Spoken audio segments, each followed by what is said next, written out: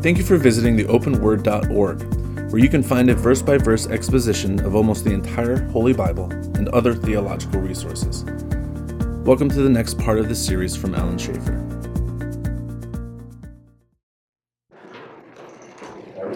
Okay, let's go to the book of Ephesians and see how far we get tonight. Actually, we're supposed to be done with Ephesians now, aren't we? According to the syllabus.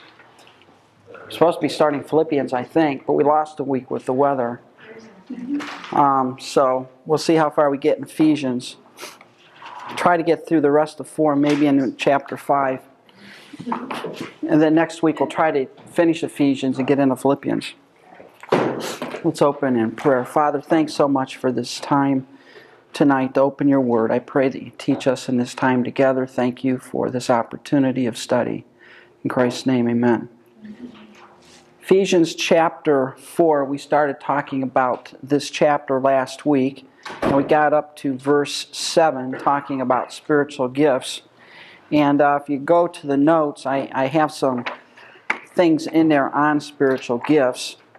On 4:6, just talk about that a little bit, a brief theology of spiritual gifts. I think this is really confusing today because when you think of spiritual gifts, almost universally, the thought goes to thinking of tongues. I mean, that's a thing, or what Benny Hinn does, the slaying in the spirit and all that stuff. And what happens is a lot of times we think of that when it comes to spiritual gifts, and usually the gifts that people like to talk about today are the showy ones. But I think it would help to look at just a brief theology of these. This is sort of pulled together from a lot of resources. Number one, all Christians have them. If you're a believer, you have a spiritual gift. And I think that's a singular gift. I think the New Testament says it's a singular gift, but it's made up of many different components, many different enablements. And when we look at the list of gifts in the New Testament, and I'm trying to think off the top of my head, I think there's 28 distinct ones mentioned. You have a list in Romans chapter 4, or chapter 12, chapter 12, verse 8. You have a list in Ephesians 4 here. You have one in 1 Corinthians 12, which is the biggie. Then you have one over in, I think, 1 Peter. But if you look at the spiritual gifts, some people say, well, that's all they are. And I don't think it is. I think that's just some examples. I think the spiritual gift lists that you find in the New Testament are just examples of what spiritual gifts are. But there could be other ones that aren't listed there. But all Christians have them.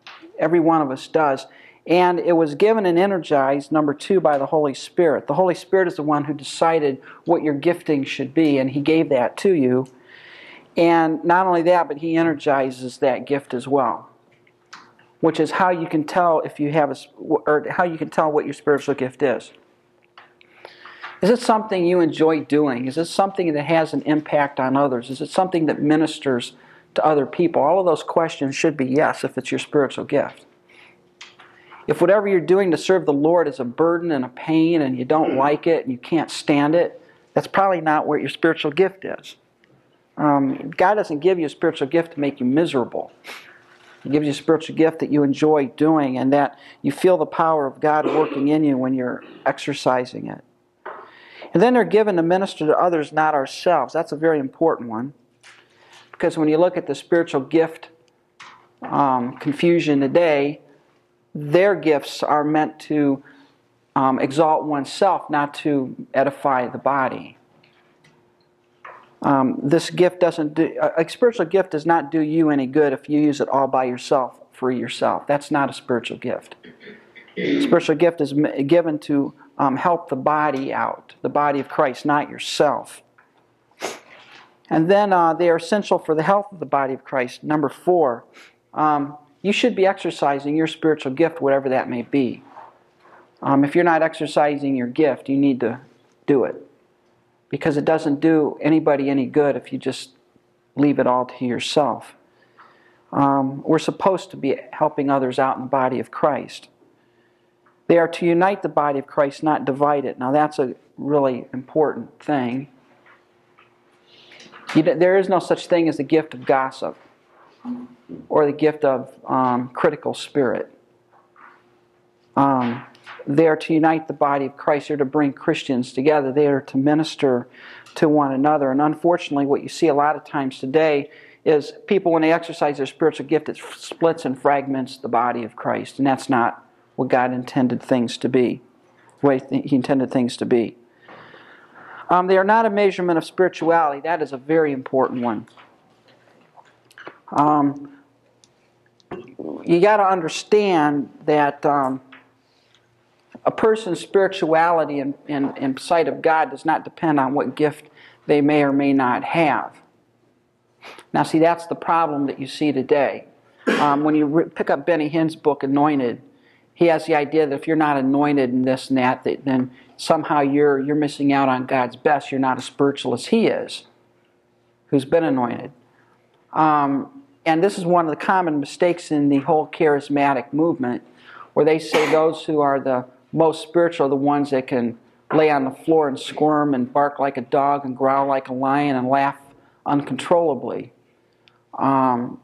That's not spirituality. Okay, that's not what it means to be spiritual. And for example, when you look at a church, you think, well, the spiritual people, they're the ones that are the leaders. They're the ones that have the gift of preaching or something. They're the most spiritual ones. Well, not necessarily. The lady who runs the nursery may be more spiritual than the pastor.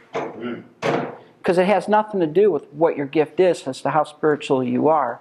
And I think we make a mistake sometimes to think that, well, only those people with the big gifts, the ones that are standing in front of people, they're the ones that are really gifted by God. Well, God needs a lot of other giftedness too.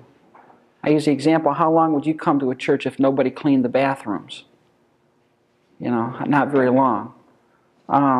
It's all of us are needed. The point is, all of us are essential to the health of the body of Christ. For example, you go to 1 Corinthians 12, it talks about the eyeball syndrome. If the eye says, I have no need of the hand, that's kind of dumb, right? Or if the hand says, well, I'm not the eye, therefore I'm not needed. See, there are two extremes. One is, I don't have a prominent gift, therefore I'm not really necessary to the healthy functioning of the body of Christ. That's the inferiority complex. And then there's the superiority complex which says, well, since I'm the one teaching, I'm much more important than anybody else around here. That's the eyeball syndrome. And the thing to understand is that we're all needed for the proper functioning of the body, all of us, whatever gift you have. And then they fall into various categories, number 7 there. And the whole notion there is not only do the gifts fall into various categories, but the way in which they are used are different too. I do very well teaching a class like this, but I do not do well teaching first graders. Others may do very well at teaching first graders and not be able to teach adults, yet both have the gift of teaching. God may use you in different ways, and that's the way God has designed the body of Christ. If everybody was a preacher, or everybody was a teacher, or everybody was a helper, it would be pretty sad in the church. What God has done is He's given the gifts out to enable the body to function properly. And that's just a brief theology of the spiritual gifts as we see them in the New Testament. Everybody has them. They're not meant for show. They're not a measure of spirituality. They are essential for the healthy functioning of the body of Christ. And invariably, and I don't want to spend a lot of time on it, but people say, well, what gifts do you have today? What are they today? Well, I think the Bible has 3 basic categorizations of these gifts. One is the speaking gift. And that would be preaching, teaching, evangelism, exhortation, all those things that have to do with the speech. Then there are another group of gifts called the serving gifts, which are, I think, predominantly the gift that God has given people in the church, and that is just the gift of helps. Just helping other people, having the gift of cleaning the church, baking, working in the church. and assisting others in their needs in life. Some of the people I know that they couldn't talk worth a plugged nickel, yet they had an ability to really help and minister to other people. And that's how you see the body of Christ functioning. Then you have the sign gifts, which I don't think, quite honestly, are for today. That's the tongues, interpretation of tongues, miracles, healing. I don't think that's for today. If you do a brief study of healing in the Bible as opposed to healing you see today, you'll find that there's a great difference. The Bible, you're healed instantaneously. Today, you're getting better. Right. In the Bible, God put ears back on and put arms back on. Today, your lower back pain just went away. You know, how do you quantify that? In the Bible, it didn't depend on your faith. All it depended on was the faith of the one doing the healing. But today, if you don't get healed, it's your fault. It's certainly not the one doing the healing. He's not the one that lacks faith. It was always done with a word. None of this showmanship. And they did it to everybody. They could heal anybody. Today, you know, you might go to a healing service and be told, we're not doing back pain today, we're only doing headaches. Come back tomorrow for the back pain. Or vice versa. It's totally different. So I don't think you see the healing gifts today. I don't think you see tongues today, because the tongue was a spoken language. It wasn't babble. Yeah. What if you're someone who's gifted in foreign languages? Is there any basis in that being used as that, not as the, I don't know. What's the difference between tongues being gibberish and tongues being another? The biblical usage of tongue is always a known language. Because it was miraculously given to people. Yeah, it was like all of a sudden I start speaking in Russian, and I've never taken Russian in my life, but I'm able to communicate in Russian. All right, that would be this miracle gift of tongues. And Paul always said, if that happens, who should be there? An interpreter. All right. And now, how do you interpret gobbledygook? You can't. All right. If you can't interpret it, it's not the biblical tongue. All right. But however, that's an interesting question, because I think God has given certain people immense talents in language and language skills, and that can be used by God as a spiritual gift to translate the scriptures, for example, or to go in and come up with an alphabet so that you could translate a Bible into some native tongue. God can empower those as well. You know, the whole notion is it's service for the kingdom for others, not yourself. That's the point. But I don't think you see I don't think tongues are valid today. I don't think it's a valid gift, but yet that's what everybody's running after. Yeah. All right. Now, what about the holy bark from Toronto? The holy laughter, the holy growl. I've seen the laughter in one church. You seen the holy laughter? It's not as, you don't hear it about as much now. But you know, they had the holy laughter. They had people barking like dogs and growling like lions, and that was the manifestation of the Spirit on their life. Now, when I look at the Bible and I see people thrashing around the ground, barking like dogs and growling like lions, what was a common thing about all of them? They were demon-possessed. Don't give me that stuff. Stop and think about it. Suppose you're the average pagan in the world. All right? You're the average pagan. And I come up to you and I say, excuse me, I'm doing a survey for my church. I would like you to tell me what you know about the Holy Spirit. What do you think people would say? Part of the Trinity. If all they had to go on was what you see on television and reading the news and all that, how would they describe the Holy Spirit? Strange. Out of control. Strange? Out of control. Out of control? Mysterious? Emotional? Yeah. People freaking out, falling down? Is that what the Holy Spirit is like? Does God ever reduce you to a state of just being out of control? You know what? That's not recommended by God. God always says, come on now, let's reason together. Let's think this thing over. He doesn't say thrash around the ground, rolling uncontrollably in laughter. That's not the Holy Spirit. That's not God. People say, well, I feel good afterwards. Well, yeah, right. If you laugh long and hard, you feel good too. But that doesn't mean it's the Holy Spirit. The point is, the Holy Spirit gets blamed for a lot of things that He has no part in. When we look at spiritual gifts in the Bible, they're there to help others in the body of Christ. How do you explain that? I mean, outside of everything else that you see within a church, because I've visited some churches like that, and outside of that, it sounds like they're preaching the doctrine, the correct doctrine, and all that, but they're doing those type of things. And how do you explain that in a sense? I guess. How could they be correct on one end and then not correct on the other? It's easy. I mean, you see that all the time. I mean, you can be wrong on something. I think part of it goes back to our desire to have an experience and to have to feel good. So, A lot of it's based on that. Experience. Yeah. It also could probably be a theology too. They may understand salvation, but they may not understand the whole concept. Yeah, there's some other. Yeah, that's true. Because the one girl I saw that was behind the podium, actually it was a girl from, I believe it was North Coast Church. It was their singing group that came to this church.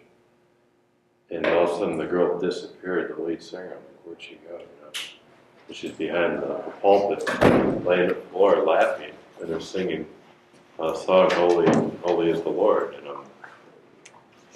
It's God. Me, Where was this at? It was somebody who got. So they're singing, "Holy is the Lord." She's on the floor laughing. Well, Right. I'll tell you what. When you're standing around the throne of God in heaven, and you're saying, "Holy, holy, holy," you're not going to be on the ground laughing. Yeah, it was such a weird contrast. All right. It didn't mix well with me. Yeah. Well, it shouldn't have. Yeah. I have a question, which... Oh, Josh got in here just in time. I'm here. He's our closet. No, I'm just kidding. Our closet charismatic. We're picking on him. Wait, okay. Those people who believe that they have the spiritual gift of tongues or believe that they have the spiritual gift of healing, I use believe very loosely. Mm-hmm. I personally believe that they are in sin. Are they? You believe they're in sin. I look at them as false teacher. I look at them as a liar. I would look at them as this, and this. Mm-hmm. I've never really thought of it in that term. Is it? Yeah. I think somebody can genuinely believe they have the gift of tongues. I agree with that. Okay, genuinely believe it. Generally believe it. I think they are wrong in their theology, but to say they are in sin, I'd have to think about that. I certainly think they're wrong. Now, I'll tell you what, I would say, if they say tongues is necessary for salvation, or if you're not speaking in tongues, you're not saved, now they've crossed the line, in my opinion. Now they're patently in error. Okay? But you take a Jack Hayford out there who really believes, some of these sign gifts, and this is a very godly man. I mean, this is a man who loves the Lord, obviously, and who has a good ministry. Yeah, he's fouled up on this, but he's not fouled up on salvation or anything like that. He preaches the gospel. But is it sin? I'd have to think about that. I'm not ready yet to say it's sin. Any more than I'm ready to say, is it sinful for me to be wrong about theological issues? But doesn't sin always have to do with our heart? I think it has to do with our heart, but this is an interesting point that he brings up. Is it sinful to be wrong theologically? If you know it. What if you don't know it? No, I don't think so. Because we each we are at different points of maturity Mm-hmm. in our walk with the Lord. And if we're walking according to the light, according to the revelation that the Lord has shown us, then we're not sinning.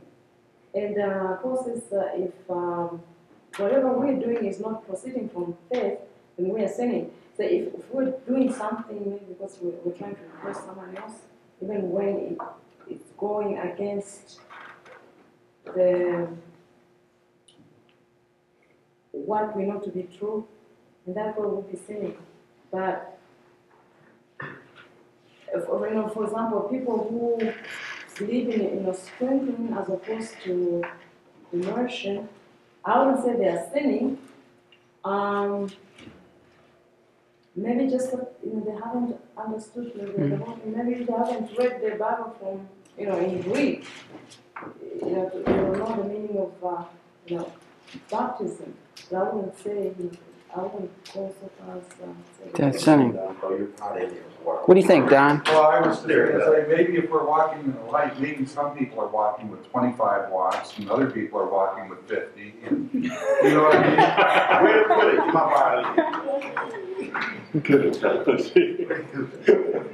We're not 100% well. Yeah, I think to say that if you're wrong on any theological point that you're in sin, I think that's going too far. Because quite honestly, I'm wrong about a lot of things. I just don't know what they are yet. When I find out, I'll fix them. But until then, I don't know. But they're not the big things. Now, I'll tell you what, if you're wrong on salvation and you're teaching a false way of salvation, now you've crossed the line. Now I think, yes, now you're a false teacher. Now you're in serious error. You're in sin. Are you being blasphemous if you say God gave me this gift, or? I don't think you're being blasphemous if you truly deep down believe that with the proper attitude. I don't think it's being blasphemous. But that is a good question. And do we have any scripture to back it up? Either which way? Yeah, I mean, does the Bible say if you're wrong about some theological point, you're a sinner, you're in sin? I don't think it says that. I think we all need to strive for, and like she says right there, all of us are on a different way to maturity. You know, I mean, things quite honest, I'll tell you what right now, things that probably 2 years ago I did not consider sin, I do now, because I've changed, I'm different, I've grown. And I think God takes that into consideration, our maturity level. Now, there's some things, again, you go beyond the line. When you're teaching error that sends people to hell, that's wrong. That's definitely sin. And you place yourself under God's judgment. To be wrong on, maybe the existence of tongues today, I don't think that's sin. I think you might be wrong about it, but it's not sinful. If you teach it's necessary for salvation, I think you've got some serious problems at that point. Well, you honestly believe that? You're wrong. Interpretation. Yeah, you're still wrong. I mean, yeah. See, that's where you come across the problem. There is when you're talking about, if you're talking about tongues as a necessary requirement for salvation, then what you're doing is you're changing the salvation, the presentation of the gospel. Yeah. At that point, then you're in sin. But I don't recall anywhere in my study of tongues where it says if somebody, or if they were in theology in any way, that if they err in their theology, which humans are prone to do quite often, and that is error. If they err in their theology, and they don't know it, that they're in sin. I mean, personally, I feel to see where that would be sin. Because if that's the case, because I mean, you've got plenty of other things that are even less than tongues that people believe that are just downright idiotic, in my opinion. But they believe it from maybe one verse that they've seen in Leviticus. Which, if we go back to Leviticus, we can get into a whole bunch of stuff that'll blow a lot of our minds. And if you still believe that, and stick with that, and you want to, stick to your guns on that one, then you've got a whole different situation. So I fail to really see where anything like that would be sin. Mm-hmm. I really do. The one scripture that comes to mind when it says to know to do sin and to know to do wrong and to do it to him is sin. He that knoweth to do good doth it not, to him it is Yeah. sin. That's Romans 13:14, I think. I think a lot of it has to do with the culture you're brought up in, or the environment. I was in Belgium a few years ago, and I met missionaries from all over the world, from New Zealand, South Africa, Sudan, Mm-hmm. Everywhere. And Johan Lacasse, the Belgian evangelical mission, he said there's only two things that we all have to agree on. One, that the Bible is the divine word of God and all true. And the other one is the only way of salvation is Jesus Christ. And everything else is just something to argue over. Right. I probably wouldn't go as far as that, but I would say he's onto something there. I mean, those of you who've had me know my triangle that I use. And those of you who haven't, I'll talk about in just a few minutes. But, I split things up into basically, and by the way, I got a paper on my website, if you can ever get to it, that has this. That has, this level of things. You notice at the top is a very small triangle of essential things. That's the stuff that we can't bend on. That's the stuff that sends people to hell. And I think that God has made those things very clear. I mean, there's no discussion. There's not a single doctrine in that top triangle that depends on the interpretation of any single verse in the Bible. It's throughout the Bible. I would place up there things like the inerrancy and inspiration of the word of the Bible. You blow that, I mean, you're sliding downhill. I would place the substitutionary atonement of Jesus Christ. The person and work of Christ, really, that all falls in up here. That's what you got to agree on. For example, Catholics would have the same triangle with their essentials, and their essentials would be totally different from what yours are. The problem is, saying the same thing. Yeah, the problem is, and this is where the argument comes on what do you base these essentials? If you base them on the Bible and your tradition, you're a Catholic. If you base them on the Bible and the Book of Mormon, you're a Mormon. If you place them on the Bible and Charles Taz Russell, whatever, you're a Jehovah's Witness. If you place them on the Bible and Mary Baker Glover, Ederson, Patterson, Fry, Ford, you're a Christian Scientist. I think the only valid way you determine those essentials is the Bible alone.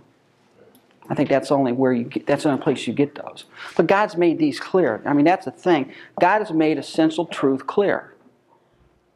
We don't have to argue about this stuff. I mean, it's there. It's throughout the Bible. It's not hidden. God, if there's anything God wants us to know, He wants us to know this stuff. And He's made it very clear in the Bible, the Word of God, what it is. Now, underneath that, we have this old conviction area. And that's where we have things that are not essential for salvation, but we have very strong opinions on. The charismatic issue would fall into this. The validity of tongues, not whether tongues are for salvation or not, but just that it is possible to have tongues today. A lot of other things would fall in there. The role of women in church would fall into there. You can go to a church with a woman pastor and go to heaven. I think it's very wrong. In fact, I disagree very strongly with it. I think the Bible teaches very clearly against that. But you can get to heaven underneath a woman pastor. I mean, that can happen. But I have a very strong conviction on that. Right. All right? This is where I break fellowship. This is where I may limit fellowship. It's not that I'm going to say these people are heretics and under divine wrath. I think they're wrong. I think I can debate them. But I wouldn't go so far as to say they're heretic. Then underneath that, and the largest area of all, is the preferences. What version of the Bible do you use? What music do you sing on Sunday morning at church? Do you wear pants or slacks as a woman, or a skirt? Is your hair below your ears or above your ears? No, that stuff's preference. That's irrelevant, really. And you're not at sin. There are colleges you go to that if you wear your hair below your ears as a man, you're sinning before God. You got to go repent of that sin. It's stupid, but what they do is they shove everything up at the top. All right, you don't have to worry about that, right, Willie? Nah. Yeah. I have a full hair together. Yeah. He's got to wear. Where would you put those that believe that it's possible to lose your salvation? Would that go under essentials? It depends on what do you mean by that. We talked about that in Galatians. Right. If they're truly born again and then they get all fouled up, that's something that we need to debate on. If they come to Christ thinking that somehow they've got to keep it and they've got to earn it, then I'm not sure they're really saved in the first place because they don't understand grace. I don't know if you've ever seen the doctrinal statement of Salvation Army. One of their statements is that you can lose your salvation. I don't think you can, but yeah, we debate that. I don't think you can either. I'm just asking where do you think that would? Is that one? It depends. You think you could be kind of? There'd be more in here. The way I define essential is this. This is how I define essential. One, if you blow this, you miss a heaven. Right. That's an essential. Or it leads you to gross error or sin. That's why the inspiration and authority of the Bible is under there. If you deny that, it's okay, what part of it is the Word of God then? And you never know where you're going to wind up. That's why I put that up there as an essential. Those are all essentials. And I think they're very clear in the Bible. I think, we need to split over those things. Also, an essential doesn't change over time. If it was essential in the first century, it's essential today. God doesn't change his thing. So, like all of these things, for example, I went to a church where one of the essentials was the pre-tribulational rapture. Well, 200 years ago, nobody discussed that because it wasn't even thought of. Nobody talked about a rapture. 200 years ago, nobody talked about it. It wasn't. So how can it now become an essential if it wasn't? It can't be an essential. Now, it can be a conviction if you want, but it's not an essential. You don't call a person a heretic that may disagree with you on that. I know some people that do, but I don't think that's right. And I think as you work your way down to the bottom of the pyramid, the biblical basis for a lot of these things becomes more and more unclear. Is there any verse in the Bible that tells you what version of the Bible you have to use?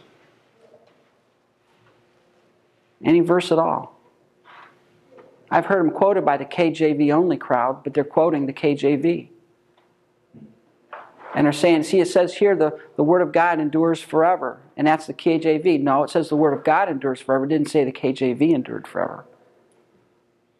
See? But as you work your way down, things become more unclear. And I think you can make less of an argument. However, in answer to the question in this long-winded answer, I think once you get up into this essential area where what you're teaching is going to, A, lead to gross sin, or 2, it's going to cause people to miss heaven, I think you've crossed the line. And I would say, yeah, that is sin. I'll tell you what else I think is sin. And that is there are those things that are not essential, but God tells you that if you disobey is sin, right? Anytime you disobey God, it's sin. So there may be things that God tells you that would not fall into the essential category because they're not directly going to send you to heaven or hell or not, but they would be something the Bible makes fairly clear that you shouldn't do, and if you do that, it's sin. Is that confusing anybody?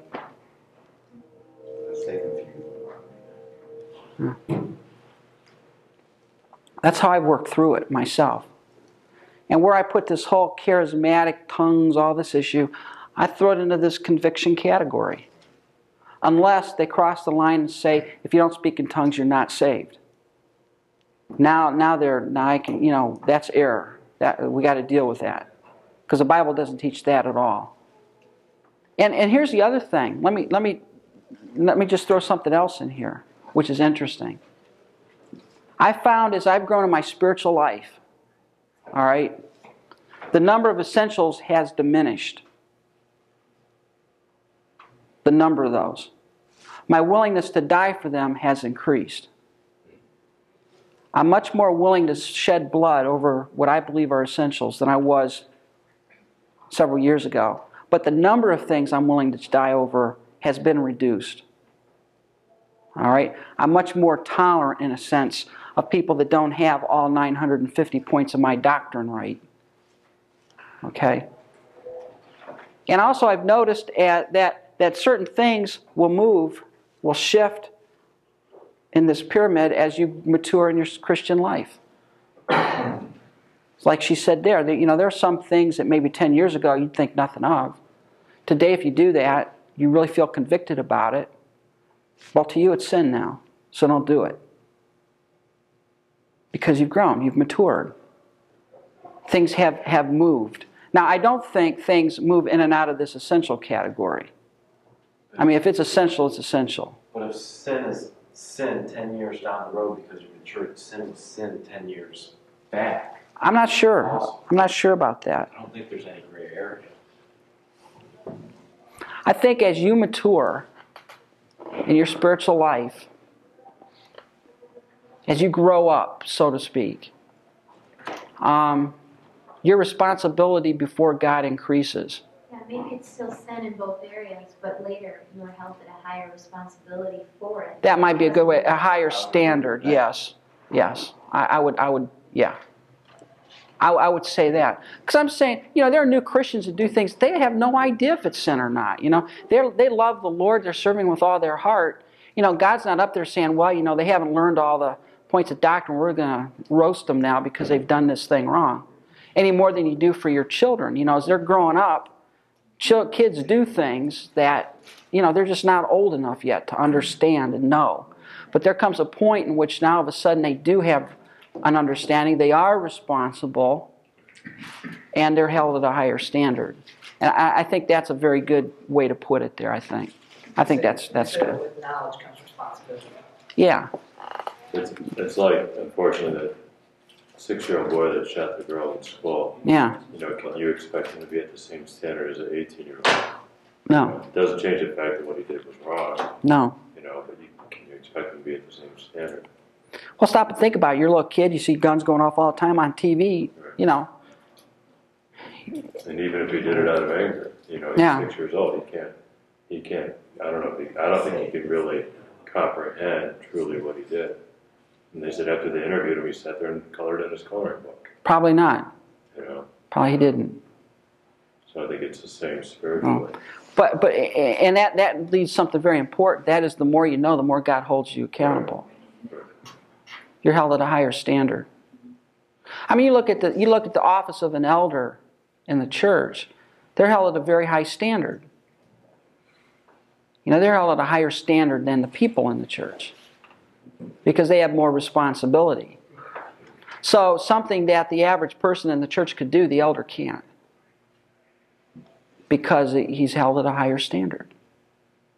It's not that God has double standards. It's that as you grow, as you mature in your faith, as you grow in your understanding of Scripture, you're more accountable for what you know.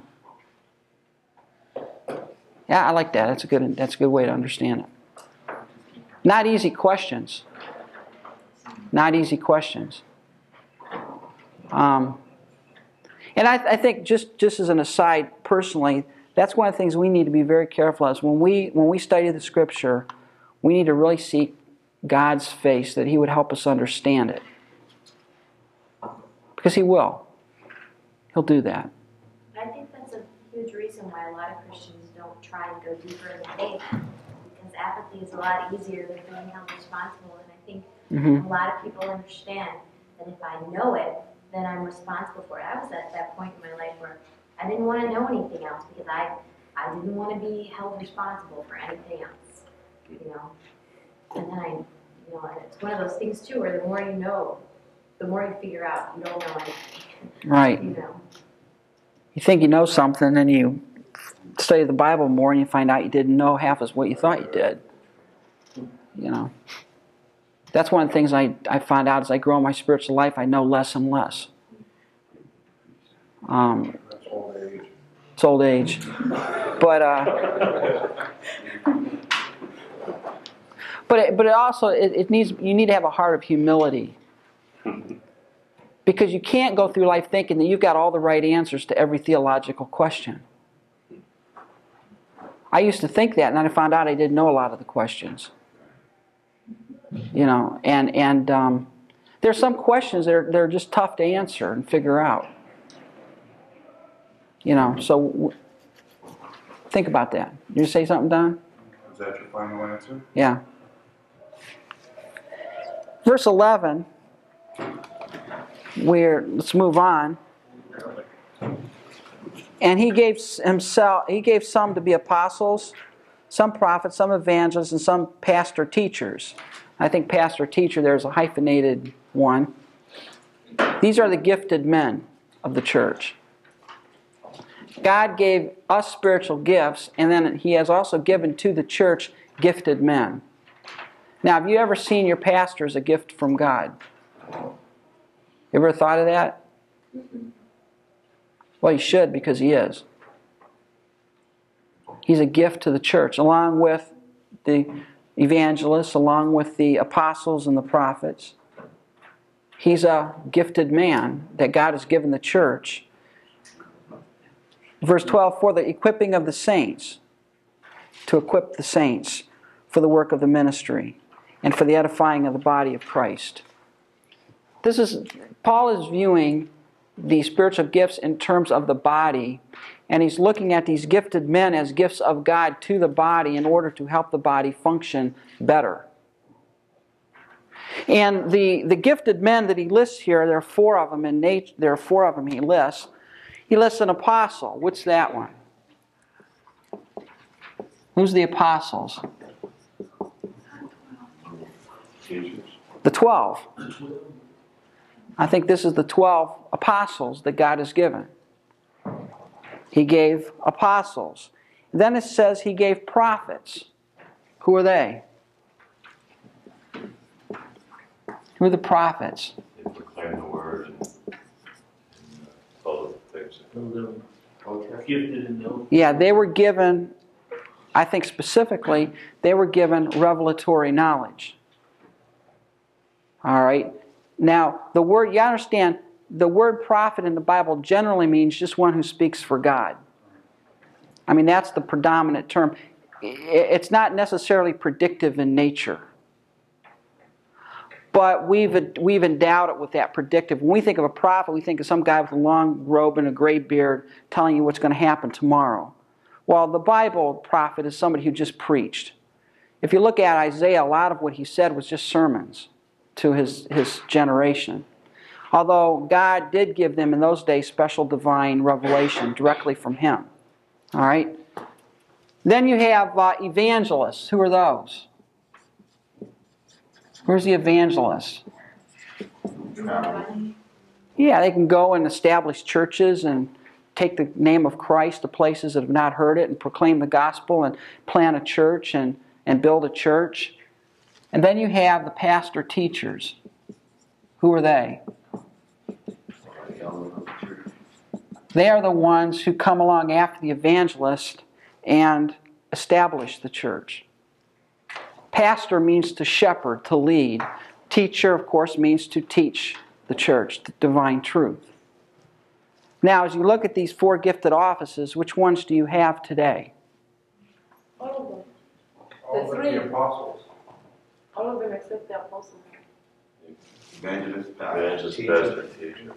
Well, we know we have this one, right? And we know we have evangelists. Right. Do we have prophets?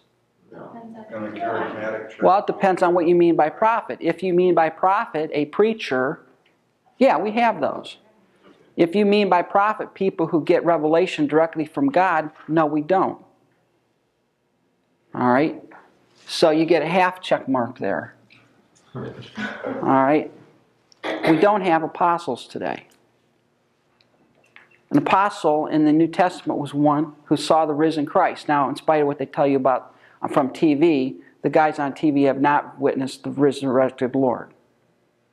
All right.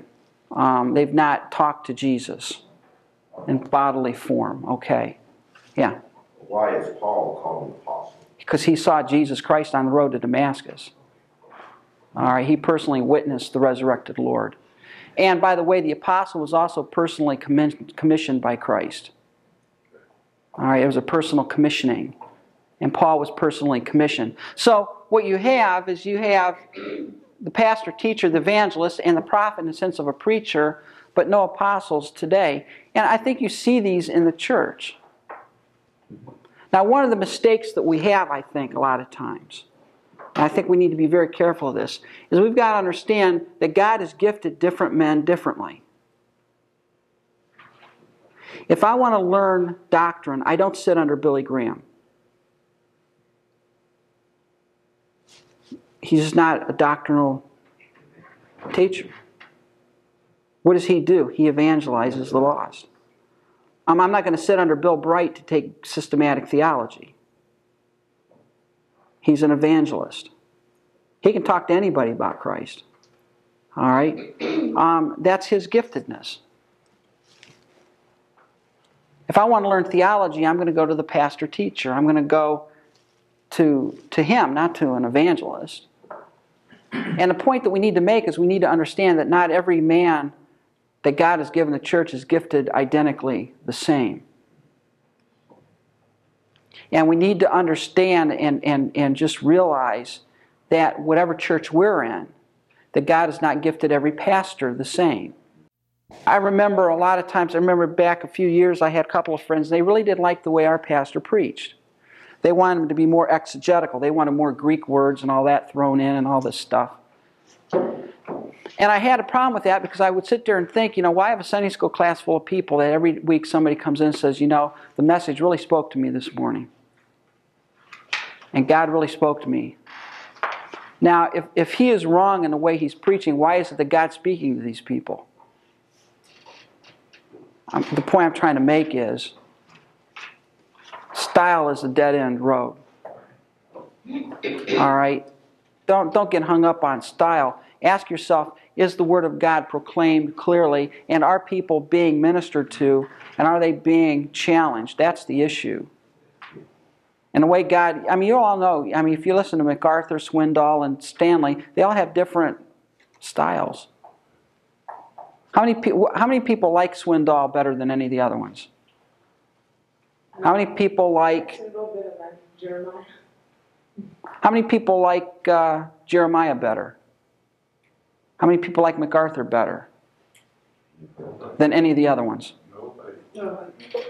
Y'all flunk. No. I want an A. I'm raising my hand. Yeah, no. The whole point is, I like all of them. All right? I'll listen to Charles Swindoll. But I'll tell you what, if I wanted to study a diet of something, I wouldn't listen to him. I listen to John MacArthur. I like his preaching better. That doesn't make him any better than Chuck Swindoll. I like the style better. So one may be a deeper thinker in a sense, like MacArthur versus Swindoll. If you took MacArthur and you brought him to our church and made him the pastor of our church, people would die in the pew. They can't handle him. I've been out to MacArthur's church. You know what MacArthur's church is like when you're sitting in the pew? I look down the pew and everybody has their Bible out and a notebook and a pen taking notes. I have never seen people take notes in our service. I've not seen a lot of them. All right. And the whole church, the point is, the whole church is used to that. Right. Okay? That's what they're used to, and they love it. And that's great. But now you go over to Chuck Swindoll's church, and his is Chuck reminds me of the guy who comes over and, let's have a cup of coffee and talk about spiritual things and have a chat. That's how I see his preaching style. Is that okay? Yeah, I like having coffee and chatting once in a while. All right? Jeremiah, he's all right too. It's just that they're different styles. and they're all used by God. Remember, it goes back to this area of spiritual giftedness. God can gift everybody with the gift of preaching and teaching, but yet they minister to different people. And one of the strengths, this is what we need to understand, one of the strengths of the body of Christ is that we all appeal to different groups of people. There are people in this church that like my teaching better than our pastor's teaching. I don't know why, but they do. And there are other people that can't stand to listen to me, but they love to listen to him. So I think together both of us will be better to reach more people than anyone all by themselves. So chill. You know, so many people, it's amazing how many people get upset over this stuff. Yeah. I have another question about the prophets, those who claim to be getting divine revelation. They're nuts. Are they in sin? Are they in sin? Is it sin? Is it or isn't it? It is false teaching. At this point, having not thought about it and being put on the spot, I would say no, it is not sin if they genuinely believe that. I think they're wrong. I think they're wrong. I don't think it's sin. All right. Now, if they're teaching false doctrine, i.e. a false, that's sin. But That's sin. I'm straight and narrow. I'm going down the spiritual. Am I going to say Jack Hayford's a sinner because he believes he gets divine revelation from God? No, I'm not going to say that. I think he's wrong, but I'm not going to say he's a sinner on that. I won't go that far. But I'll tell you what, when you get these Kansas City prophets that are patently teaching false doctrine, they've crossed the line. Willie, you're... Yeah, I was thinking about what he was saying because there are people that can come and say, you know what, God told me to tell you. Right? And I think somewhere you got to draw the line because if somebody's lying, or they may genuinely think that. They may have gotten an impression to tell you something and think it comes from God. I mean, should the Holy Spirit convict you somewhere along the way? My standard response is, well, he hasn't told me that.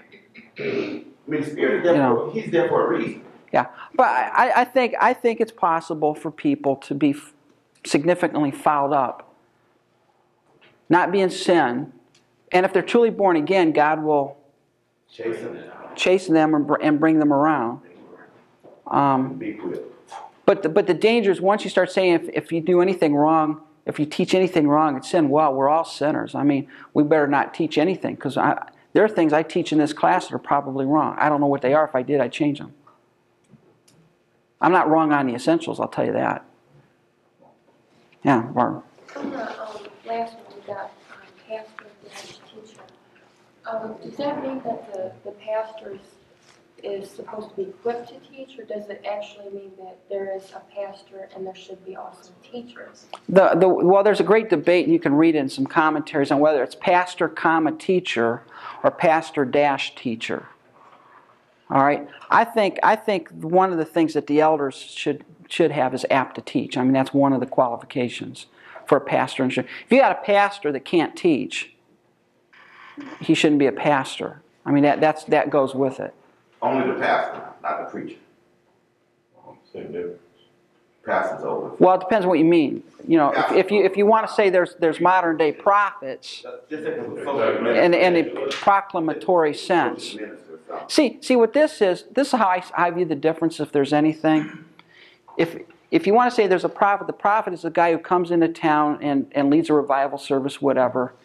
A pastor is the one who stays there to nurture people. Right. He's the nurturer. All right. I've known people, I know a couple right now, I could tell you their names. They stunk as a pastor. Big time. But I'll tell you what, they could preach. And what they should have been doing for the Lord is going from church to church preaching. But once you said, you got to shepherd this flock, disaster. They couldn't handle it. Everybody's not a pastor. Not everybody's gifted as that. Find out what you're gifted at and do it. That's all. I mean, that's pretty easy. In the church my parents go to, somewhat of a charismatic church, they tell me there is a difference between a preacher and a teacher. Mm-hmm. And they say they would rather be taught I'm saying, well, it's the same thing, isn't it? I think, yeah. I think, if you want to see the difference, this would be more your preacher. This would be the person who teaches, and like in a class like this, I'd be more this than prophet. I'm not a prophet. And I'm not an evangelist. I've tried it and it doesn't work. Okay, now, back again to the teaching ability. Would you consider, like what you're doing, for example, isn't that like a gift to the body, obviously? Yeah, obviously. Yeah. I would probably be here. I'm not a pastor, I'll tell you what, I'm not a shepherd, but I can teach. And there's a whole spectrum of giftedness here. What's the difference between pastor and teacher? I mean, it's not a degree that makes the difference. No, it's the person. This is just the gifted men. Paul lists several gifted men. Now, there are spiritual gifts that go beyond these gifted men. But these are gifted men that God has given to the church. And the purpose He's given to the church is given in verse 12. For the building up of the saints, for they can do the work of the ministry to edify the body of Christ. Could those gifts be given to women? Well, let me ask you that. I think so. I believe so. Women can teach. Women can be evangelists also. Women can preach too. Anybody else want to agree with her? I agree. I think a woman could teach. I think a woman could teach as a command. I think a woman could do evangelism. But What do you do about a woman missionary? Yeah, she's a missionary. She's an evangelist. She's a teacher. I disagree with women being pastors of churches. That they're the senior pastor of the church. I don't agree with that. Right. That's probably where I would draw the line there. I think within the church, within a local assembly of believers, women are not to be pastors. And I'll tell you this: I believe women should not teach in the local assembly. If you're talking about that being a group of men or preaching, I don't believe that's right. I'll tell you what I do think is right. I think there are women that teach other women. That's certainly what Titus 2 says, right? The older women are to teach the younger women. And I think there's an avenue for that. I don't think in the local assembly, the church, you should have a woman pastor or a woman teacher teaching the adult services or whatever, or even an adult Sunday school. That's where I would stand on that. Because I think Titus or 1 Timothy 2 is pretty clear on that. I know a lot of people do a lot of backflips and handsprings and all that stuff around that passage. However, what about one-on-one? What about Priscilla and Aquila teaching Apollos? That's certainly acceptable. Certainly acceptable for a woman and her husband to disciple some other people. That's certainly acceptable to have happen. What about women missionaries? There you mentioned that. I mean, there are some places in the world that have been evangelized by women that nobody else was willing to go. And they did a good job. What I would draw the line is, though, them being the pastor of the church. No. That's where I would draw the line. I have nothing against... women can be evangelists, yeah. Evangelize the lost, yeah. I think it was 1 Timothy that I report on for the last class that we had. And I was learning the background on this about the women and that. And mainly, it's because the women were into worshiping the idols and the men were worshiping the women and all this other stuff that Paul was saying what he did. You really believe that? It's history. I'm kidding. Yeah. That's one of those essentials, huh? That's one of the backflips and handsprings people do to try and get around what the Bible, I think, clearly teaches.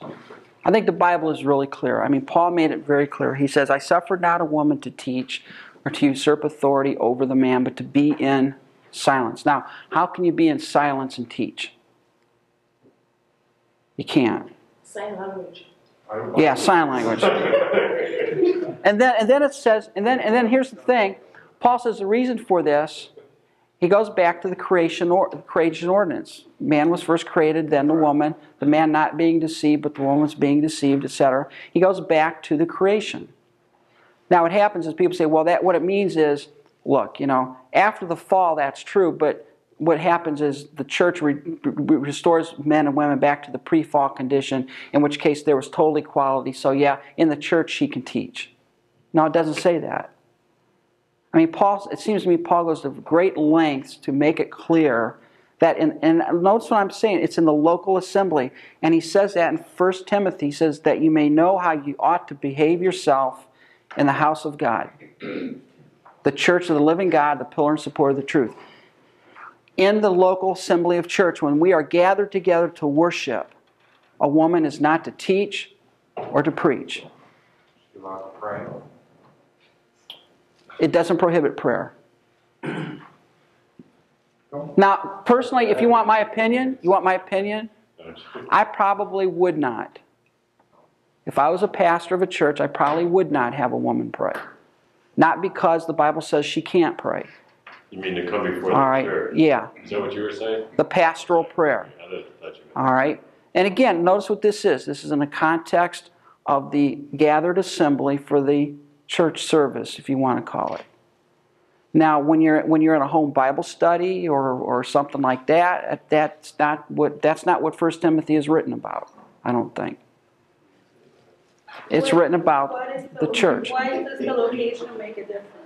Because that is what 1 Timothy was written to. It was talking about the local assembly, the church, as they gathered to edify one another, build one up, that kind of thing. And I think you can make the case for that. I think you can. I mean, I think the Bible's clear. Now, some people say, well, it's not so clear, and they do all kinds of things to try and make it say what it doesn't. But I think the Bible's very clear on that. And that's not relegating a woman to a second-class citizen or anything like that. It's just that's God's created. That's the way God created it. Now, you don't believe that part of if we are trying to keep in context what was said, that it had nothing to do with the culture. The problem, the culture now is different. Yeah. At that time, and even at this time, that culture, the woman holds a different place than they hold. That's one of the major arguments that people make, saying, look, it's just a cultural thing. But if I take that argument, I can take every single book of the Bible and culturalize it away. And saying all it had to do was the culture of that time. I can take it all and just culturalize it away. And here's the other argument against that. Paul does not hint that it was a cultural thing, because he bases it on the creation ordinance, which goes all the way back to the beginning of time. And that's why I would argue against that. It's based in the order of creation, not in some cultural thing. All right. Whereas, now I'll tell you what's different in 1 Corinthians 14, when it talks about the head coverings and all of that kind of stuff, that I think that is a cultural thing there. Because he doesn't go back to the creation ordinance and all of that kind of stuff. Whereas here he does, and that's why I would make a difference. The danger is, what people do is they do explain it away by saying that, well, it was just a cultural thing, or he was just talking about the women in that church who were in error. One of them was, well, he's talking about the women in that church who were teaching error. Well, why would he single out the women? If a man teaches error, he needs to shut up as well. All right? All the arguments that they make for this, I don't think really hold water. And I have a paper on that out on my website if you can get to it. Even either I have the wrong Bible or something, but even the Bible notes here. You have the wrong. Make some comments, about 1 Timothy where he says a woman should learn in quietness and full submission and not teach. And it basically says that in first century Jewish culture, women were not allowed to study. When Paul said that women should learn in quietness and full submission, he was offering them an amazing new opportunity. Paul did not want the Ephesians women to teach because they didn't yet have enough knowledge or experience. Now you got the wrong Bible. I don't know who wrote that, but I don't believe that a bit. What it is. This, you know, we can get going. What it is, what you see here. Let me tell you why this is an issue. Because the cultural pressure is erasing the differences between men and women. It is. The culture, it's a cultural thing. It has nothing to do with the biblical text. We wouldn't be arguing this 50 years ago. No, 50 years ago, most everybody was a Baptist. And we wouldn't be discussing this. But now all of a sudden, see, we're all of a sudden with the whole idea of women's liberation, all that, all of a sudden people are freaking out thinking, well, you know, you guys are a bunch of throwbacks to the Victorian age. 50 years ago, though, you know, even, especially if you were in a Baptist church, though, it was, thou shalt not do this. Thou shalt it's very legalistic. You know, very, very strict. I'll tell you, whatever position you wind up with on this, you better be able to defend it from the Bible. And you got to do a better job than explain away the verses by saying, well, that's just a contextual thing, or that was just talking to that church at that time. I mean, I could take every book of the Bible and say, well, you know, all of the stuff we're learning on Ephesians here, that we're going to be learning on, you know, working hard with your hands to give to those who have need. Well, that was just a problem they had at that church at that time, and it really doesn't apply to us today, so we can be lazy. I mean, I can culturalize the whole thing away. You can't do that. You got to be very careful when you do that. There are two, you're saying that verse is to be taken literally, but yet this verse over here, well, it actually means because the text, because from the text you see that. I'm not imposing an external grid. Take away the women's liberation movement. Take away all the modern thought about the egalitarian, the equality of sex. Take all that away. How would you interpret 1 Timothy 2? Just the way it is. Just the way it is. So it's actually. So why is it that it's different now? Because of our culture. Because we're using our culture to mash it in. To dictate what the word says. Same thing. I'll tell you the same argument. That same argument is used by the homosexual church. They say, we got to understand, back in those days, you know, they were unenlightened, they didn't really understand, you know, the complexities of the homosexual issue and all of that stuff, and therefore, of course, Paul condemned them to be burned in hell, because he just didn't, you know, he didn't have the modern understanding of behavior that we have today.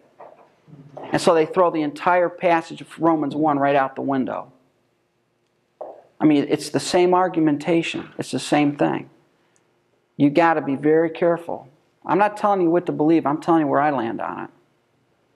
You got to figure that out for yourself. But just be careful wherever you land.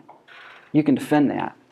Well, we got all these male in the United States that don't know what it means to be a man and accept the responsibility. Yeah. We got, what's the percentage of women are raising the kids on their own because the men have run off? So it's only natural women will take up another role of leadership just because they have to.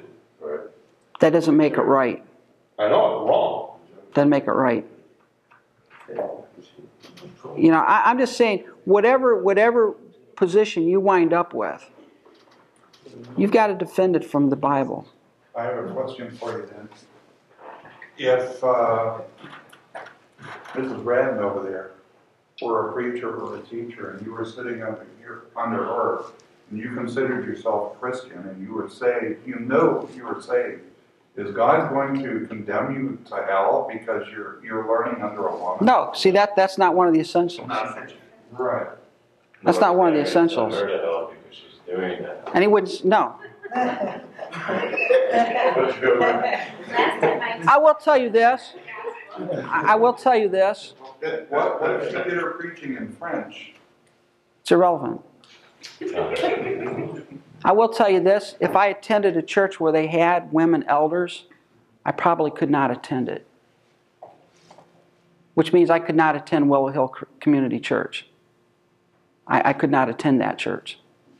Because one of the requirements for church membership there is that you must be willing to submit to the women elders that he has on his, and I could not do that. I could not go to that church. Now, that doesn't mean, you know, they're awful, wicked people, damned and on their way to hell. I really have a strong conviction on that. And I formed that from what I consider to be a very clear understanding of 1 Timothy. I don't have to do all kinds of whiz-bangery to explain the thing away. I just take it for what it says. Yeah, I had a similar experience when I moved to Akron. I was living with a family, and they went to this church. It's an evangelical church, but the pastor of that church is a woman. But both myself and the husband are pastors. They're pastoring in different churches. And the family that I was living with went to this church, and I only lasted 2 weeks. I couldn't stay there, and there were lots of good people there. In fact, very loving. But out of conviction, I couldn't stay. Mm-hmm. I didn't get to.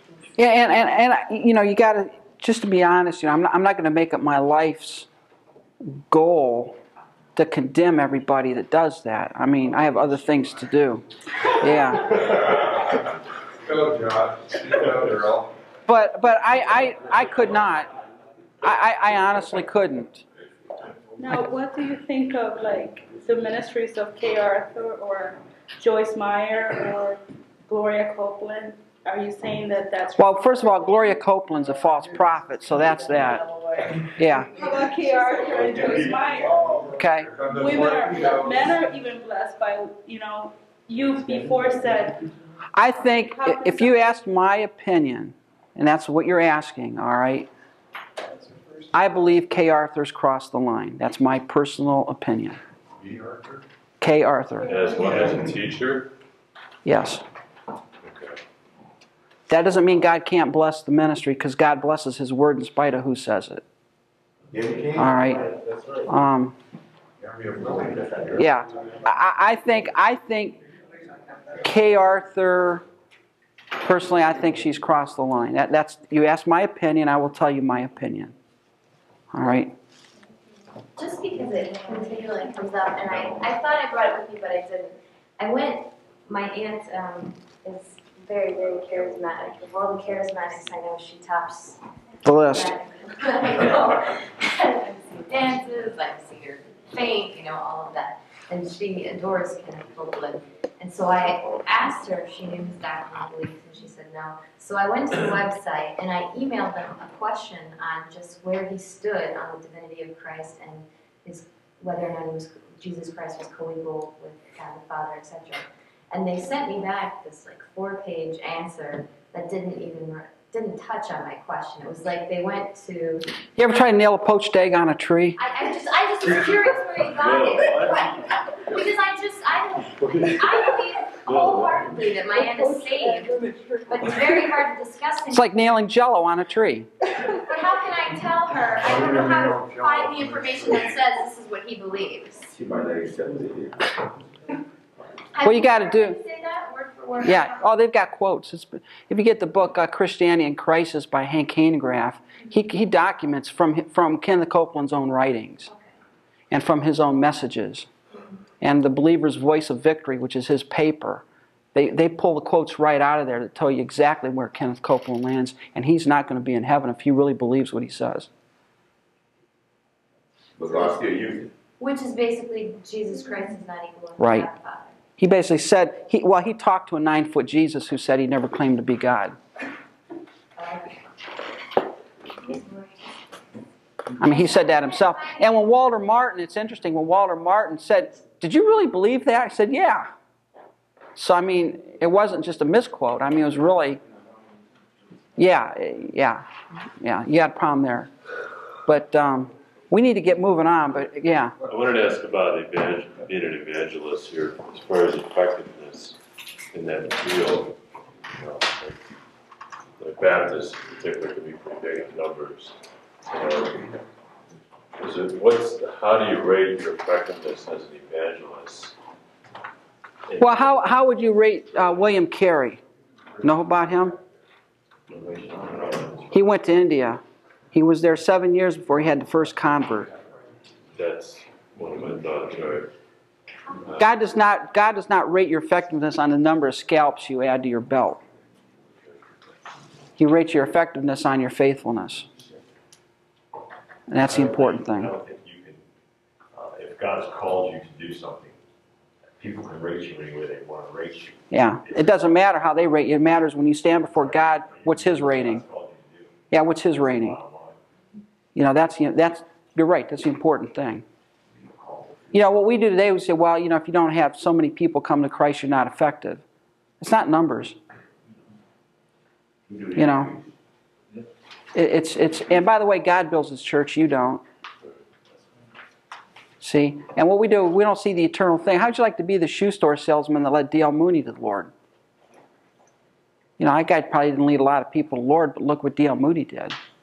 God remembers all that. He knows that. So you can't rate your effectiveness on the number of people you actually lead. And you can't rate your effectiveness on how big your church is. Some of the most effective and godly pastors you'll ever find have small congregations. Just because you're the pastor of a big church doesn't make you more spiritual than others. But what it says here is it says these are all given for the work of the ministry, the edifying of the body of Christ, so we all come to the unity of the faith and the knowledge of the Son of God, to a perfect man, to the measure of the stature of the fullness of Christ. This is talking about maturing. One of the jobs of the gifted men is to mature the body of Christ in their understanding of the Word of God, their understanding of Jesus Christ, the knowledge of the Son of God, to a perfect or a mature man. Verse 13. And that we should be no longer children, tossed to and fro and carried about with every wind of doctrine by the trickery of men and the cunning craftiness of deceitful plotting. One of the jobs of the gifted men are to ground people in the Word, so you're not like kids that are bounced around on like a ball out on the middle of the ocean, you know, just going from wave to wave, just slapped around. And that goes along the idea of spiritual maturity. If you want to ask me where my passion is, it's right here. This is my passion, is to mature people in the knowledge of the Word of God. I'm not interested that you know what I know. I'm interested that you know the Bible and the Word of God.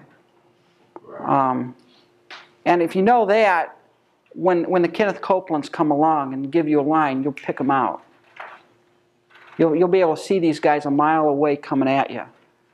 And you're not going to be bounced around. And one of the distressing things I see is we have a great pressure today against this. We're not supposed to be discerning anymore. We're supposed to love everybody and have a group hug with anybody who loves Jesus. And we never get around to asking them, what Jesus is it that you love? You better ask what Jesus they have. Because what happens is we have a church, and I'll tell you what, I've seen it. I call it the dumbing down of the church. Yeah, I've been a Christian now for 33, 34 years, somewhere around in there. And when I grew up in church. I mean, I was always in church. And when I was in church, there was a great deal of what I call biblical literacy among church people. Today, that's not the case anymore. That's not the case. I used to play, I like playing, Donna likes playing Bible trivia. I don't like playing that with people anymore.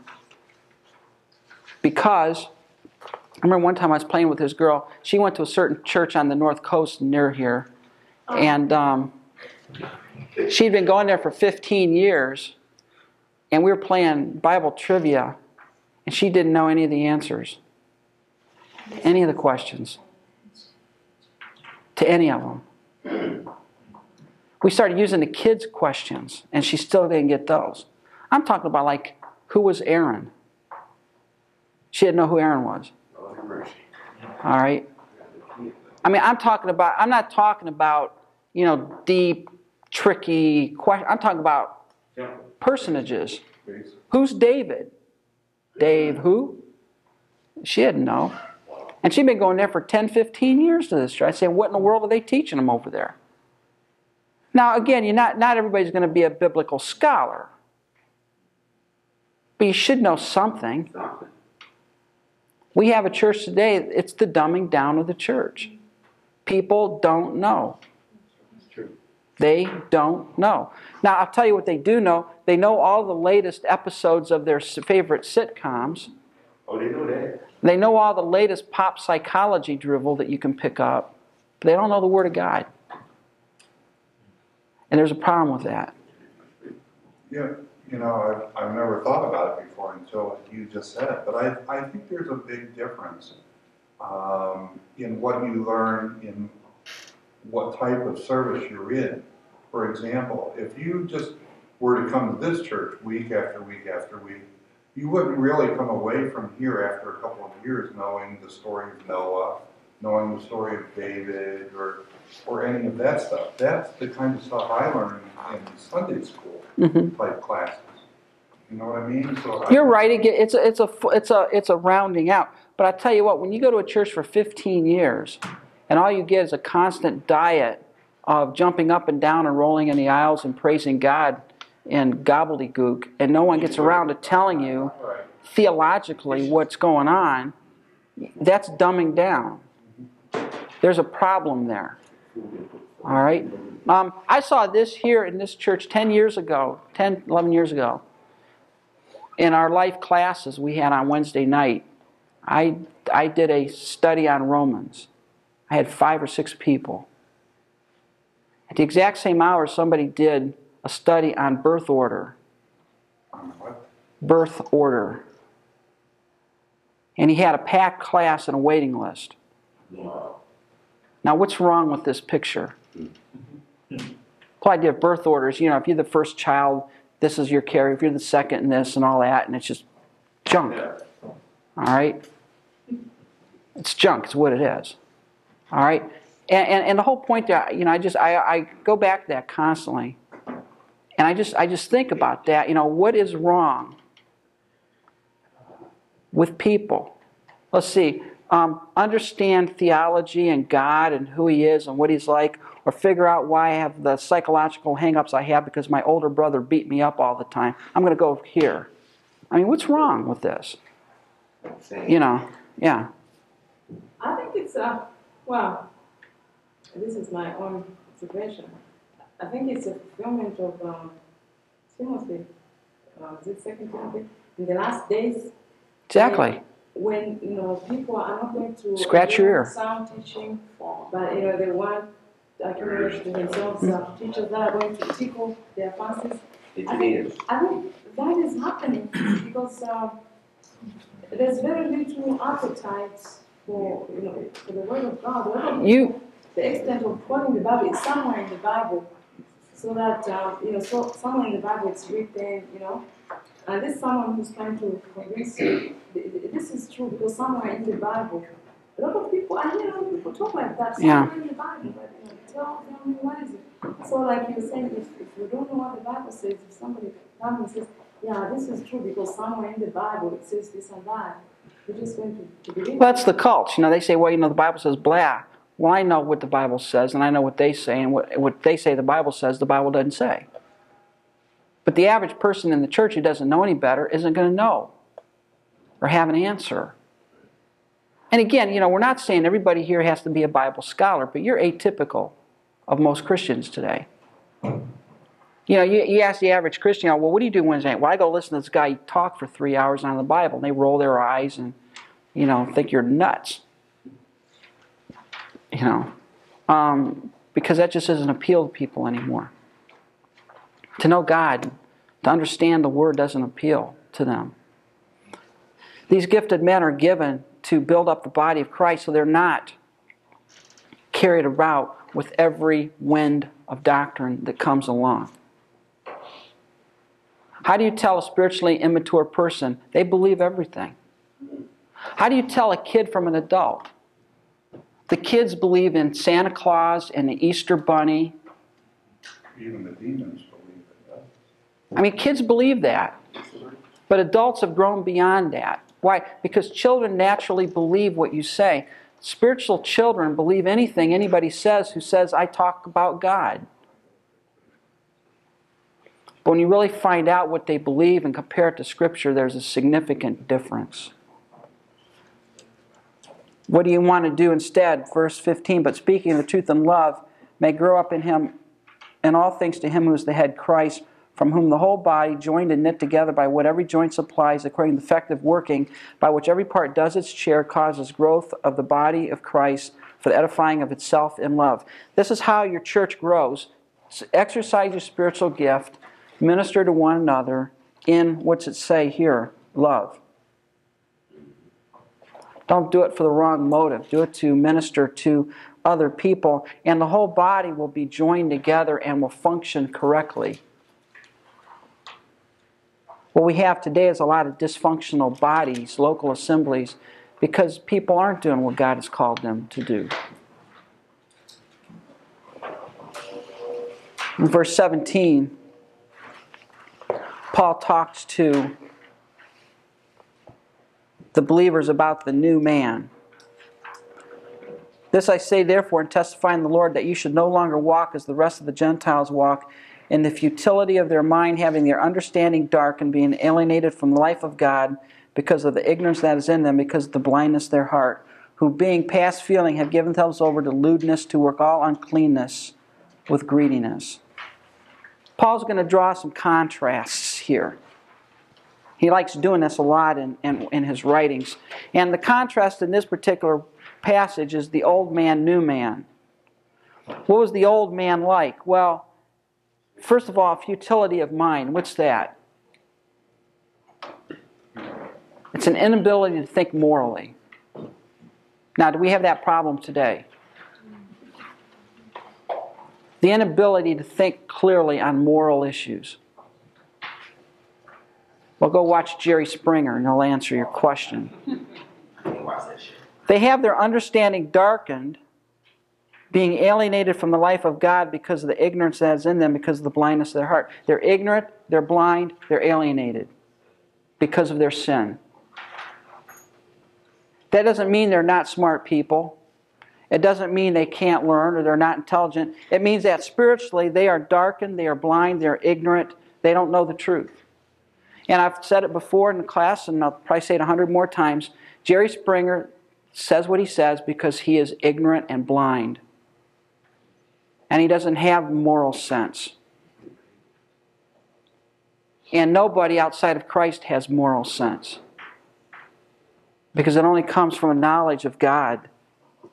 They're blind. Their understanding is darkened. The understanding there is not their understanding in terms of being intelligent, their understanding in terms of spiritual issues. They don't see the truth. And then not only that, but they are past feeling. They've given themselves over to lewdness, to work all uncleanness with greediness. The natural thing of the world is to be unclean and lewd. And it's talking, I think, a lot about sexual immorality, but it goes along with any kind of sin. It's natural. It's gotten to the point almost where I'm about ready to give up most television. I'm about ready to give it up. Star Trek. Star Trek's the only good show left, just about. But I look at some of the modern shows that are coming out and things like that, and I just shake my head and say, what happened?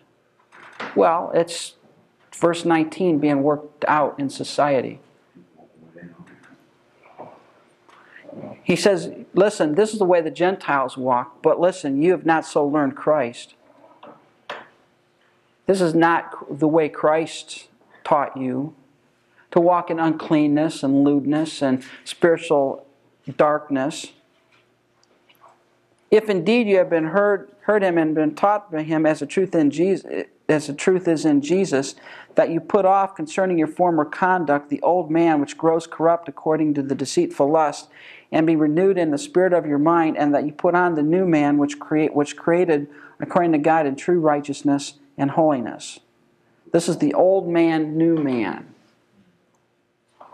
All right? You put off the old and put on the new. And Paul uses the metaphor here of like clothing. And really the point he's trying to make here is say, you are a believer, now live like it. Don't live like the Gentiles. They walk in the vanity of their minds. Their understanding is darkened. Don't be like them. You've not learned Christ. What are you to do? You're to walk in light. You put off your former conduct. And this is the whole idea of the mortification of the flesh and the putting off of the old. And you see this constant theme, not only here in Ephesians, but in Romans, in Colossians. Because I'm a new creation of Christ, I'm not to live like I'm not. And if you have somebody today that says it doesn't matter how you live, they're not preaching the true gospel.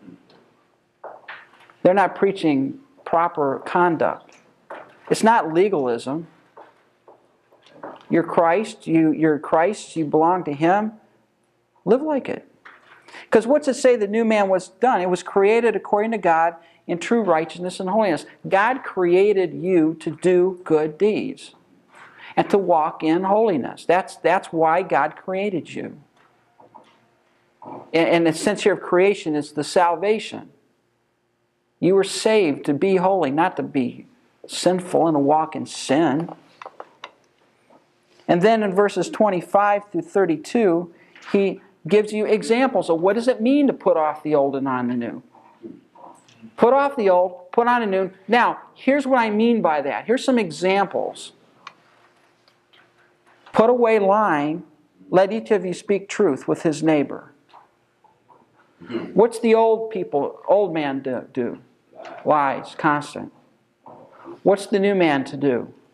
And that's not with your fingers crossed. Forgot about that. As a believer, let me tell you this. As a believer, you should be a person of impeccable character when it comes to your promises and your word. Your word should be your bond. When you say yes, you mean yes. When you say no, you mean no. You don't mean yo. When you make a commitment, you follow through on that commitment. As being on the deacon board of the church, I've had 5 or 6 deacons step down from the board because they no longer felt God wanted them there. But they made a commitment to be there for 3 years. The point is, if you make a commitment, what does the Bible say if you make a vow? What are you to do? You're to pay it. God doesn't say, you make a vow and God comes along and says, oh, well, you didn't have to do that. I really don't want you to do that vow. He says, you make a vow, you pay the vow. If you make a commitment, you follow through. If you tell somebody you're going to be on a board for 3 years, you better stay there for 3 years. Unless it's something totally beyond your control that would force you off. But what happens is we get tired and we don't feel like being on it anymore, so we step down. Yeah, or it's not what we thought it would be. I had one guy leave because he thought he'd have more power and prestige than he did. He didn't like that, so he left the deacon board. Well, good riddance. We still have deacons? The leadership board. The problem is, if you make a commitment, and I think this is also financial, if you borrow money and tell somebody you're going to pay it back, what should you do? Don't say, God led me to declare bankruptcy. Or God said I really didn't have to pay you back. No, that's baloney.